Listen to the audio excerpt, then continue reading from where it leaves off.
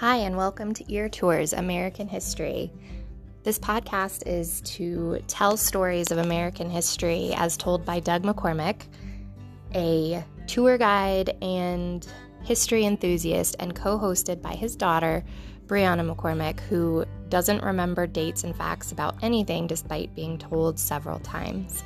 We hope you enjoy these stories. Let us know if you have any feedback. Thank you for listening.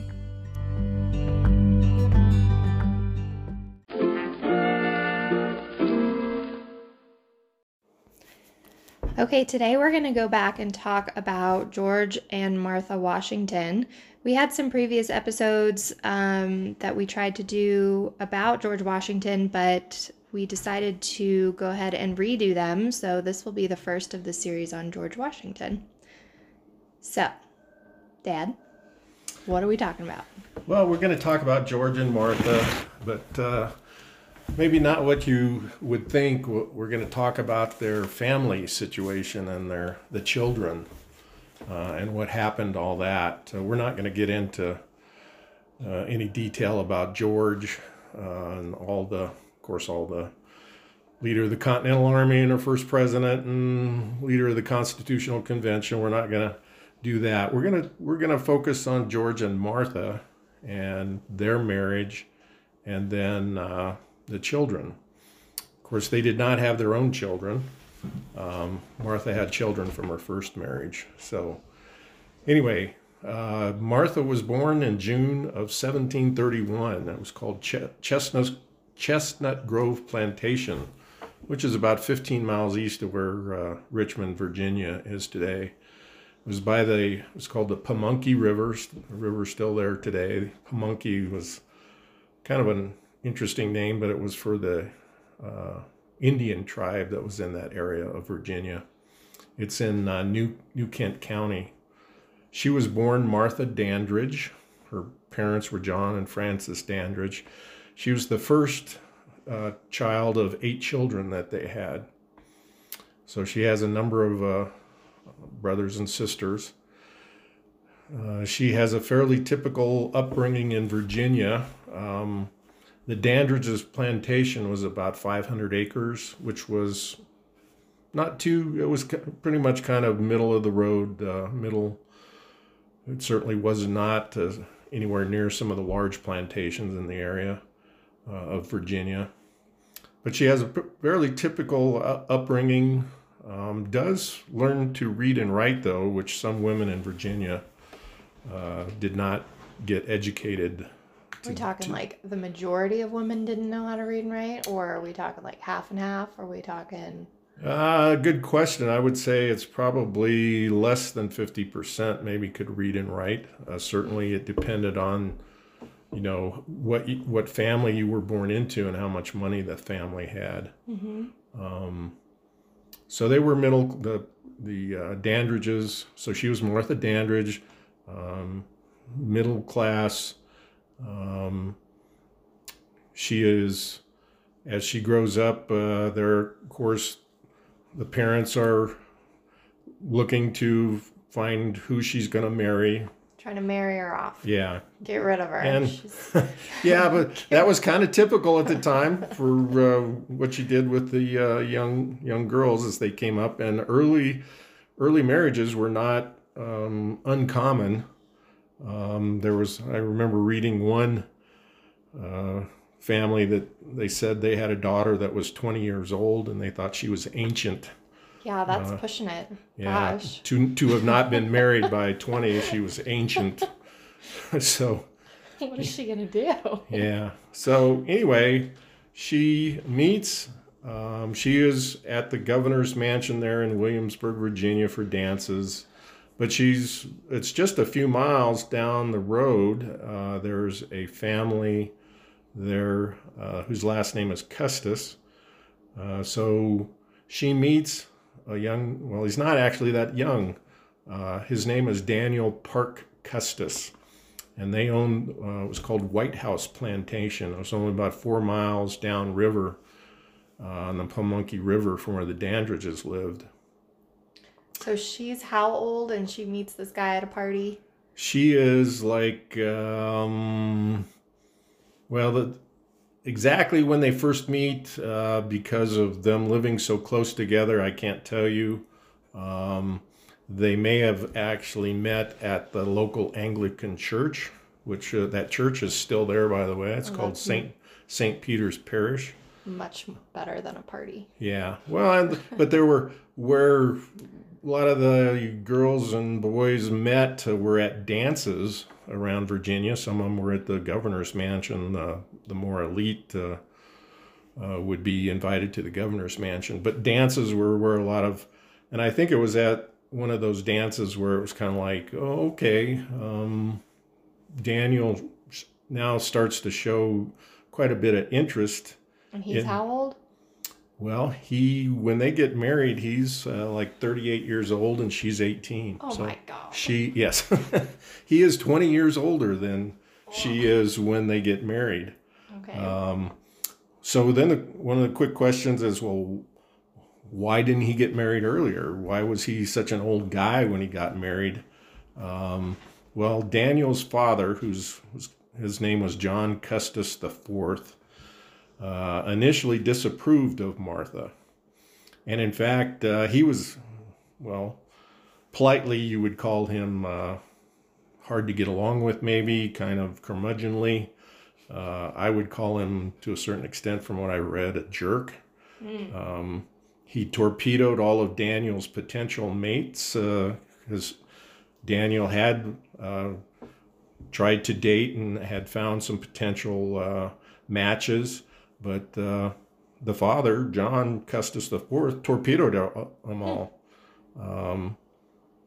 And he, even when Martha came along, threatened Daniel and said, if you marry her, I am disinheriting you. Why didn't he like her? Well, he didn't like anybody. Oh. Okay. So it wasn't just her. Yeah, it wasn't just her. He didn't like anybody. Like I said, he torpedoed all of Daniel's earlier attempted possibilities. But he finally relented, and they think it was because of one time he really sat down and talked with Martha, and Martha kind of won him over.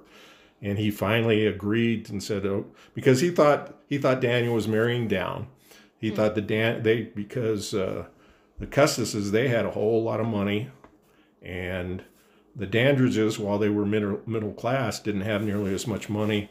So Custis thought his son Daniel was marrying down. But he finally relented. He never gets, John Custis IV never gets to go to the marriage because he dies a few months after agreeing that Daniel can marry Martha. So anyway, Martha marries Daniel Parke Custis in May of 1750. She's 18, almost 19. He's 38, going on 39. They were married at Martha's home there at Chestnut Grove.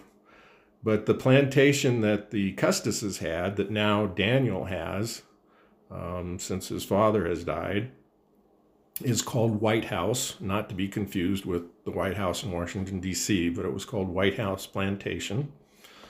There's 20 years difference, but they have a good marriage. Martha gives birth to 4 children. So the first 2, though, die. Well, from what?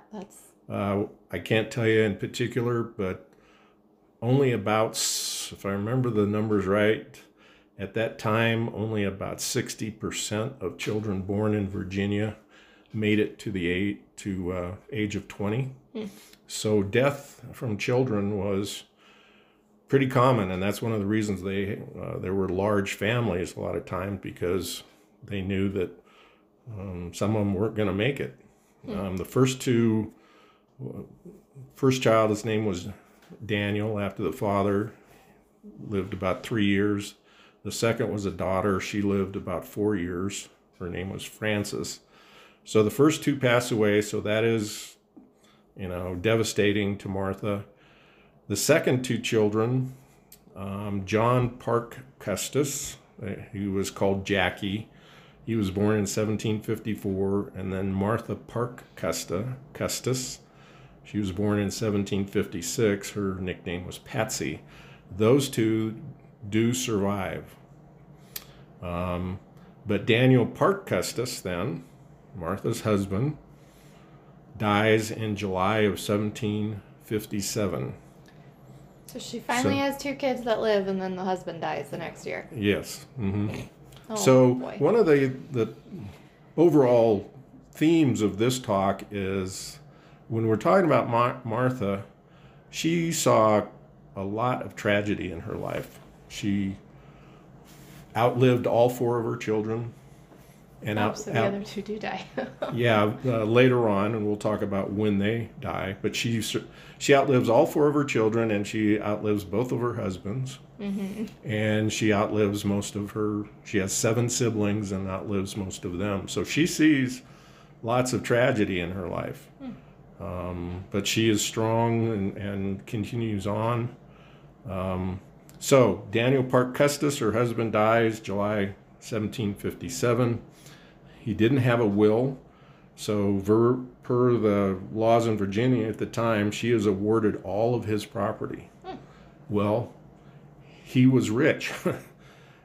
She essentially now is probably the most wealthy woman in Virginia. She has 17,500 acres of land. Wow.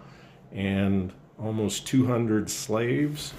Her combined income or worth was like 40,000 pounds at the time. So she was, after her husband died, she is a wealthy woman. Wait, they were still counting them in pounds? Yes, because that was before 1757. Oh, so I didn't even think about that. Okay. Yeah, this was well before the American Revolution, and what George has been doing up till then has been in the French and Indian War. We're not going to go into. It'd be too long to go into detail about George's experience up till then, other than to say he got a good reputation from his efforts in the French and Indian War. So Martha now has White House Plantation. She has other lands too, but she is living at White House Plantation. She has 2 surviving children that she's raising. She learns to manage the plantation, and because it's so huge, she learns a lot about taking care of things and how to manage things. She meets George Washington in March of 1758. It's at a home not far down the road from White House. The gentleman's name was William Chamberlain. She was at that house one afternoon. Well, guess who comes by? It was a surprise. He was on his way from Williamsburg back up to Mount Vernon, his home, as George Washington. So they meet. They may have met a time or two earlier because, society in Virginia at the time, they all kind of knew each other, but that was the first major time where now Martha's a widow, George is never married. It's March of 1758, they hit it off, and they get married in January of 1759. So it's less than 2 years after she's lost her first husband. So if you think about that for a second, they're a newly married couple. George has agreed to be the stepfather of Martha's 2 young children. Martha is rich, but they decide they're going to not stay at White House, and there probably was some discussion about that because that was quite a large plantation, a large mansion there. But they decide, Martha agrees to move up with George to Mount Vernon. Mount Vernon's farms were less than 3,000 acres altogether, so it was only about 1/6 the size of what Martha owned. Did she sell it, or did she just keep it? No, she just hung on to it. And we'll talk a little bit about what happened to White House later, but it's a huge step for Martha, and she leaves most everything behind. And when she moves up to Mount Vernon, George has inherited Mount Vernon from his older half-brother Lawrence had owned it, but Lawrence had died. Lawrence's widow, then George eventually purchases it from her. So bottom line is George and Martha are now settled at Mount Vernon, and George is a stepfather. Martha worries about her children. For several years, she will not travel without them, and because she's lost her first two children, she is quite indulgent with them, spoils them really, or tries to spoil them. Patsy, the daughter, her health is not ever that good. When she's a toddler, she starts to have epileptic seizures. Oh, gosh. Yeah. They quite often through the next several years, while Patsy and Jackie grow up, they try to find a cure for Patsy's epilepsy. One year, 1769, they went over to what's now in Western Virginia, Warm Springs, and they spent several weeks there drinking mineral waters and bathing in, or she did. But bottom line is, they didn't have the technology then to know what was causing the seizures. It was disruptive to the Washingtons' travel and social plans. A lot of times they'd be planning something and then she would have a seizure, and so they would cancel. But as she gets older into her teenage years, she seems to be improving and goes longer and longer time frames where there's no seizures. And the seizures don't seem to be as significant. But unfortunately, in June of 1773, while at Mount Vernon, she has a seizure and dies. Oh, gosh. It was quite traumatic for both George and Martha, and evidently Patsy was in George's arms and expires. Oh, that's sad. So now Martha is very much devastated. Jackie, who as a teenager was spoiled, indulged, and worried about excessively by Martha, he becomes essentially a wild guy. He tries to party. He's not interested in academics. They get a tutor for him. He basically isn't much interested in paying attention to the tutor. Washington's finally put him in a boarding school in Maryland. This is in 1768 when he's 14 years old.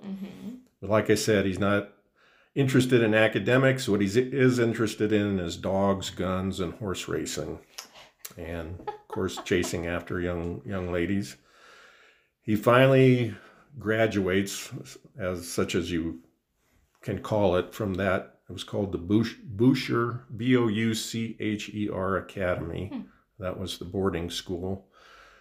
He graduates there in 1773, but he's still driving George especially nuts.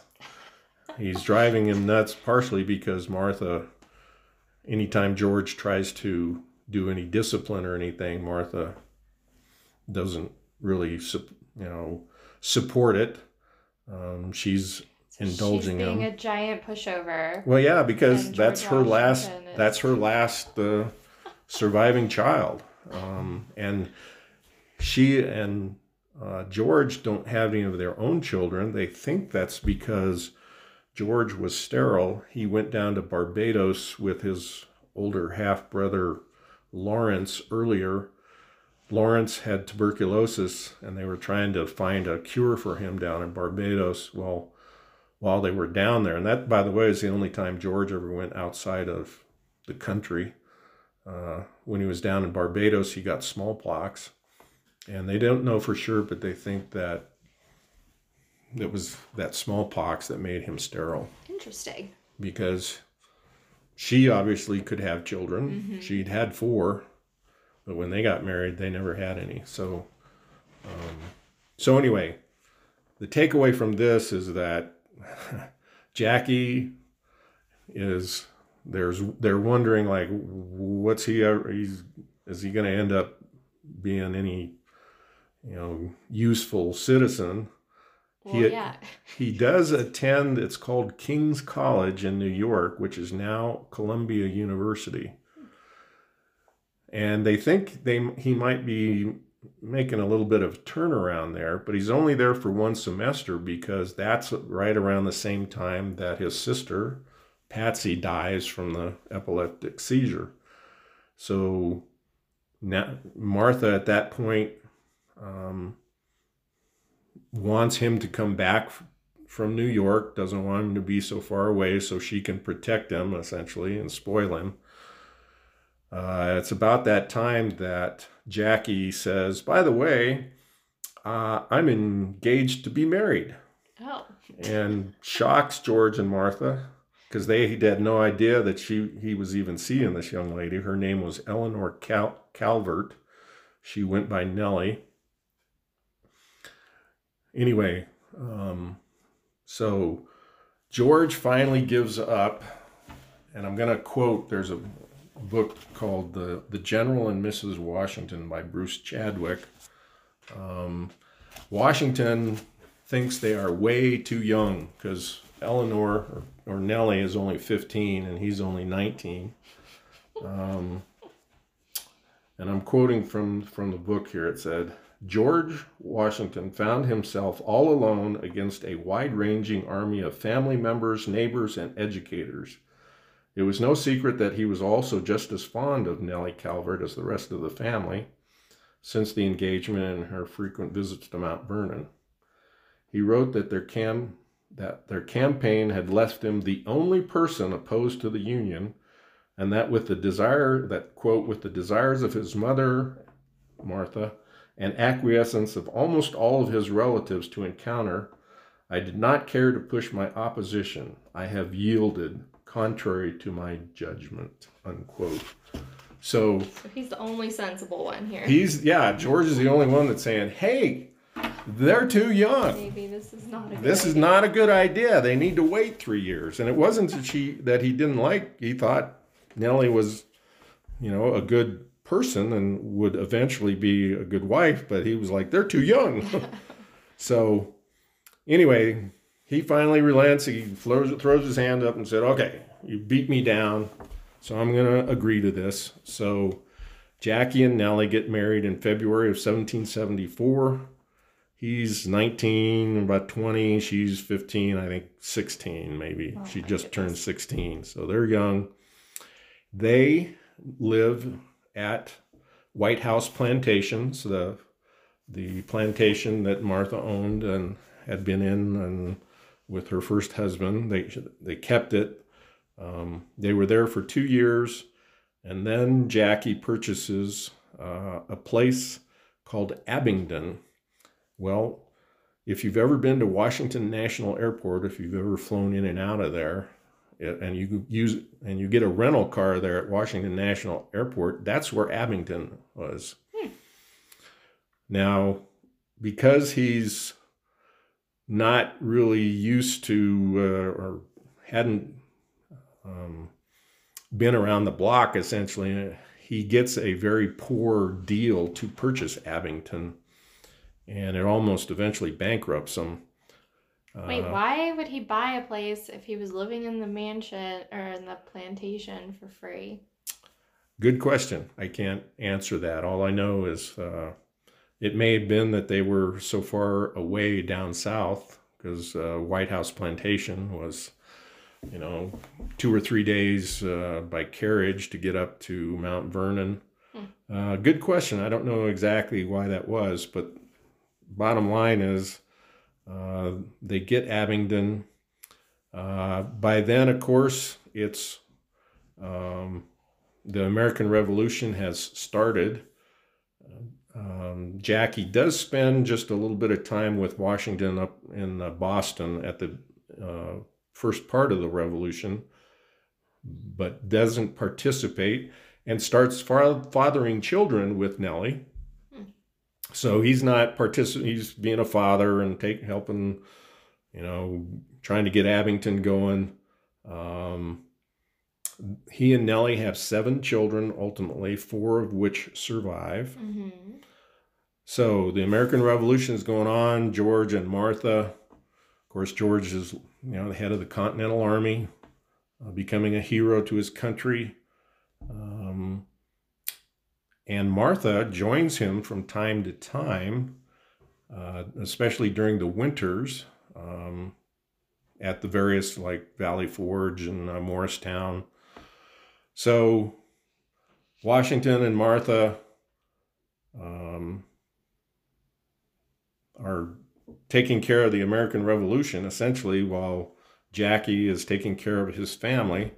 Finally, after 6 years at war, because Washington hasn't seen Mount Vernon for almost 6 years while he's fighting the British in the American Revolution. Toward the end of the war, the campaign at Yorktown, Virginia, Washington and the French commander Rochambeau come south, and they go by Mount Vernon. First time George has seen it in 6 years. While he is there, Jackie joins them because Abington's just up the road. Jackie at that point insists that he wants to now participate in the Army. Is this like after all the hard work is done?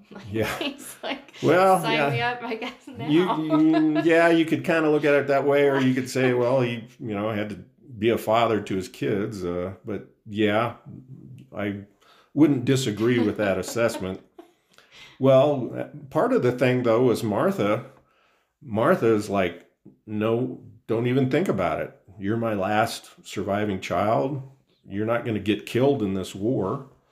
So Martha's dead set against Jackie participating in the Yorktown campaign. And so her husband can go all over the place. Yeah. Well, and she joins him. I mean, she's brave and she joins him from time to time. But yeah, that's, it's like, you're not going to get our last child killed here. Mm-hmm. So Washington then finally says, okay, because Jackie's like, no, I'm going, I'm participating. So they essentially come to a compromise, and George says, okay, you can be on my staff. You can be an aide on my staff, but you're not going to be in frontline combat. So with that, Jackie goes down, participates in the Yorktown campaign. Mm-hmm. The Yorktown campaign is the ultimate campaign of the American Revolution. It is a huge American and French victory. It's in October of 1781. But unfortunately, after all this many, many years of Washington campaigning, and they finally win at Yorktown, and they think they've done what they need to in the revolution. Well, guess what? Jackie, even though he hasn't been in combat, most casualties in war up till then were from sickness. Mm-hmm. Jackie gets sick. From, they believe it was dysentery. Mm-hmm. And a month after the campaign is over, he dies in November of 1781. Oh my goodness. So now, of course, Martha's lost all 4 of her children. And Nellie, Jackie's wife, has 4 children. They're young. And at that point, Nellie is like, I don't think I can handle all 4 children. So George and Martha, as the revolution comes to an end, they say, okay, we will take 2 of those 4 children. They split them in half? Yes. Oh my gosh. And that doesn't sound like a good idea. Well, you'd have to understand what Nellie's situation was. We don't really have time to go into all of that, but what a takeaway is, so it's kind of deja vu for George and Martha Washington. They had Patsy and Jackie, Martha's children, George's stepchildren. Well, now they're all gone. But the grandchildren, two of them, a son and a daughter, now are eventually at Mount Vernon again. And George and Martha have adopted them. So it's Martha's grandchildren, George's step-grandchildren. And their names were George Washington Parke Custis. They called him Wash. He never knew Jackie, his father, because he was born about 7 months before Jackie died in November of 1781. And then there was Eleanor Parke Custis. They called her Nellie, a second Nellie. So that's George and Martha's grandchildren now. Martha's seen lots of tragedy. And then just to finish up, George Washington Parke Custis, he eventually gets a plantation called Arlington, just up the road from Abington. And he marries a woman. They have a daughter. That daughter marries Robert E. Lee, the famous, eventually becomes the famous Confederate general. And they inherit Arlington, George Washington Parke Custis's place when he dies. So now Robert E. Lee leaves to go be with Virginia and the Confederacy.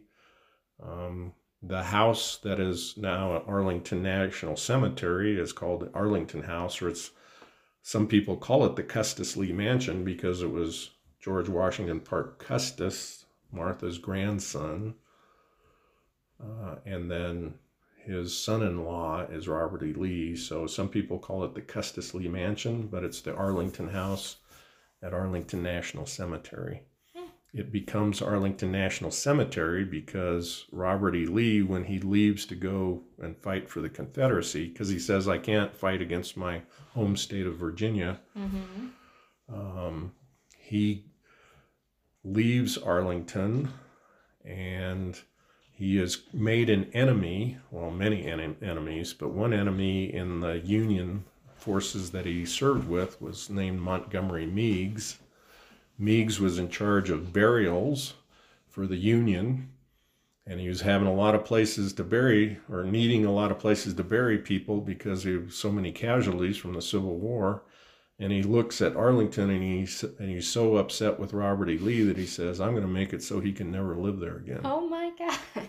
And he starts burying people there. Oh, wow. So George Washington Parke Custis's Arlington that he starts becomes eventually Arlington National Cemetery. I didn't know that's how it started. So now Nellie, Martha's granddaughter, she is in Philadelphia with the Washingtons while they are president. Wash was with them too, but she was kind of the first tabloid, because a lot of the newspapers in Philadelphia wanted to keep track, because they were like, okay, well, what's going to happen with her? She's a young woman. Who's she going to marry? Who's she dating? She eventually marries one of Washington's staff officers. His last name was Lewis. And they George and Martha give them a present of a part of what was the farms around Mount Vernon. It's called Woodlawn Plantation. Anyway, that's where Nellie ended up. After George and Martha come back, after George has been president, they moved back to Mount Vernon from Philadelphia in 1797. It's in December of 1799 when George dies from quinsy. Martha at that point now has lost all 4 of her children and both of her husbands, a lot of her siblings, so she's seen a lot of death. Essentially, when Washington dies, she loses interest in living. She's like, I've just had enough, and she dies in about 2 years later in 1802. So Anyway, that's a quick summary. Wow. Just wanted to, go over some of the particulars. But I just think it's very interesting that you kind of the legend of George and Martha Washington, and the first president and the first lady and all of that. But their family situation, she was quite protective and indulgent of her children and her grandchildren. And I just think it's very interesting that George had family problems like a lot of families have. He would get into discussions with Martha, and it's like, hey, I think we need to do this. But she, was like, oh, well, don't even think about it. They're my last kids. I don't care if you're the president. We're not doing this. Yeah, it was, she wanted to protect her children and then protect her grandchildren. In fact, Nellie, the granddaughter, said of George Washington Parke Custis, they called him Wash. They said Grandmama was always spoiling Wash. So I just think it's interesting that there was that aspect of that you don't really hear a whole lot about in terms of the Washingtons. Wow. Yeah, it's a good story, Dad. Okay. So what's on the next agenda? Are we doing George Washington again? Well, I think actually we're probably going to move on, and the Virginia presidents we haven't talked about yet are Monroe and then John Tyler. So I think I'll probably go a little bit out of order because I've visited John Tyler's plantation. It's called Sherwood Forest. So we'll talk about Tyler, and then eventually get to Monroe. Okay. Sounds good. Okay. All right. Thanks for listening.